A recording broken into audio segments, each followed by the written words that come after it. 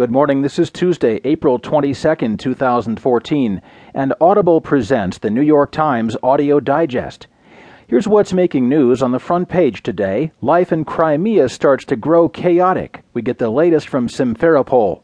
A year later, it's Old Glory in Boston race. And Russians display advanced tactics in Ukraine. In today's national headlines, drivers bloody run-in with angry Detroit. Looking at costs, many are skipping health insurance, and Boston celebrates a quiet finish to the marathon. In today's business headlines, an unusual hostile bid for maker of Botox. Insiders expected to succeed Mullally at Ford, and Netflix voices its opposition to Comcast merger plan. There will be more business stories, more national and world news, a roundup from the sports page, and New York Times columnist David Brooks. Now, as selected by the editors of the New York Times, here are the stories on today's front page. The top story is written from Simferopol, Crimea. Life in Crimea starts to grow chaotic. Written by Neil Farquhar. After Russia annexed Crimea practically overnight, the Russian bureaucrats handling passports and residence permits inhabited the building of their Ukrainian predecessors, where Roman Nikolaev now awaits daily with a seemingly mundane question. His daughter and granddaughter were newly arrived from Ukraine when they suddenly found themselves in a different country, so he wonders if they can become legal residents. But he cannot get inside to ask because he's number 4,475 on the waiting list for passports. At most, 200 people are admitted each day from the crowd churning around the tall, rusty iron gate.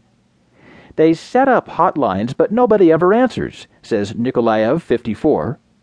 Before we had a pretty well-organized country. Life was smooth, he said, sighing. Then, within the space of 2 weeks, one country became another. He added, Ito bardak, using the Russian for bordello and meaning this is a mess.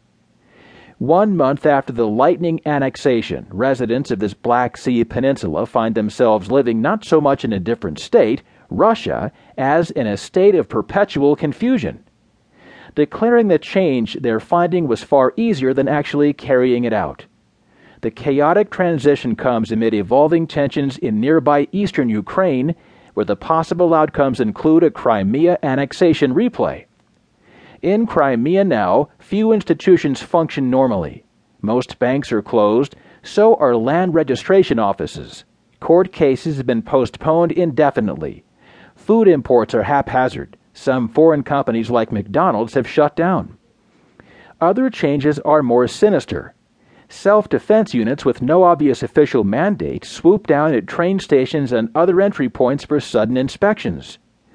Drug addicts, political activists, gays, and even Ukrainian priests, all censored by either the government or the Russian Orthodox Church, are among the most obvious groups fearing life under a far less tolerant government. In fact, switching countries has brought disarray to virtually all aspects of life. Crimeans find themselves needing new things every day: driver's licenses and license plates, insurance and prescriptions, passports and school curriculums.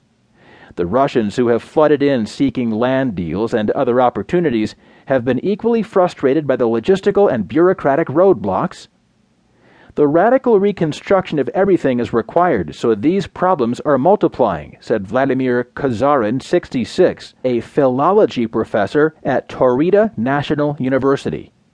It will take 2 or 3 years for all this chaos to be worked out, yet we have to keep on living.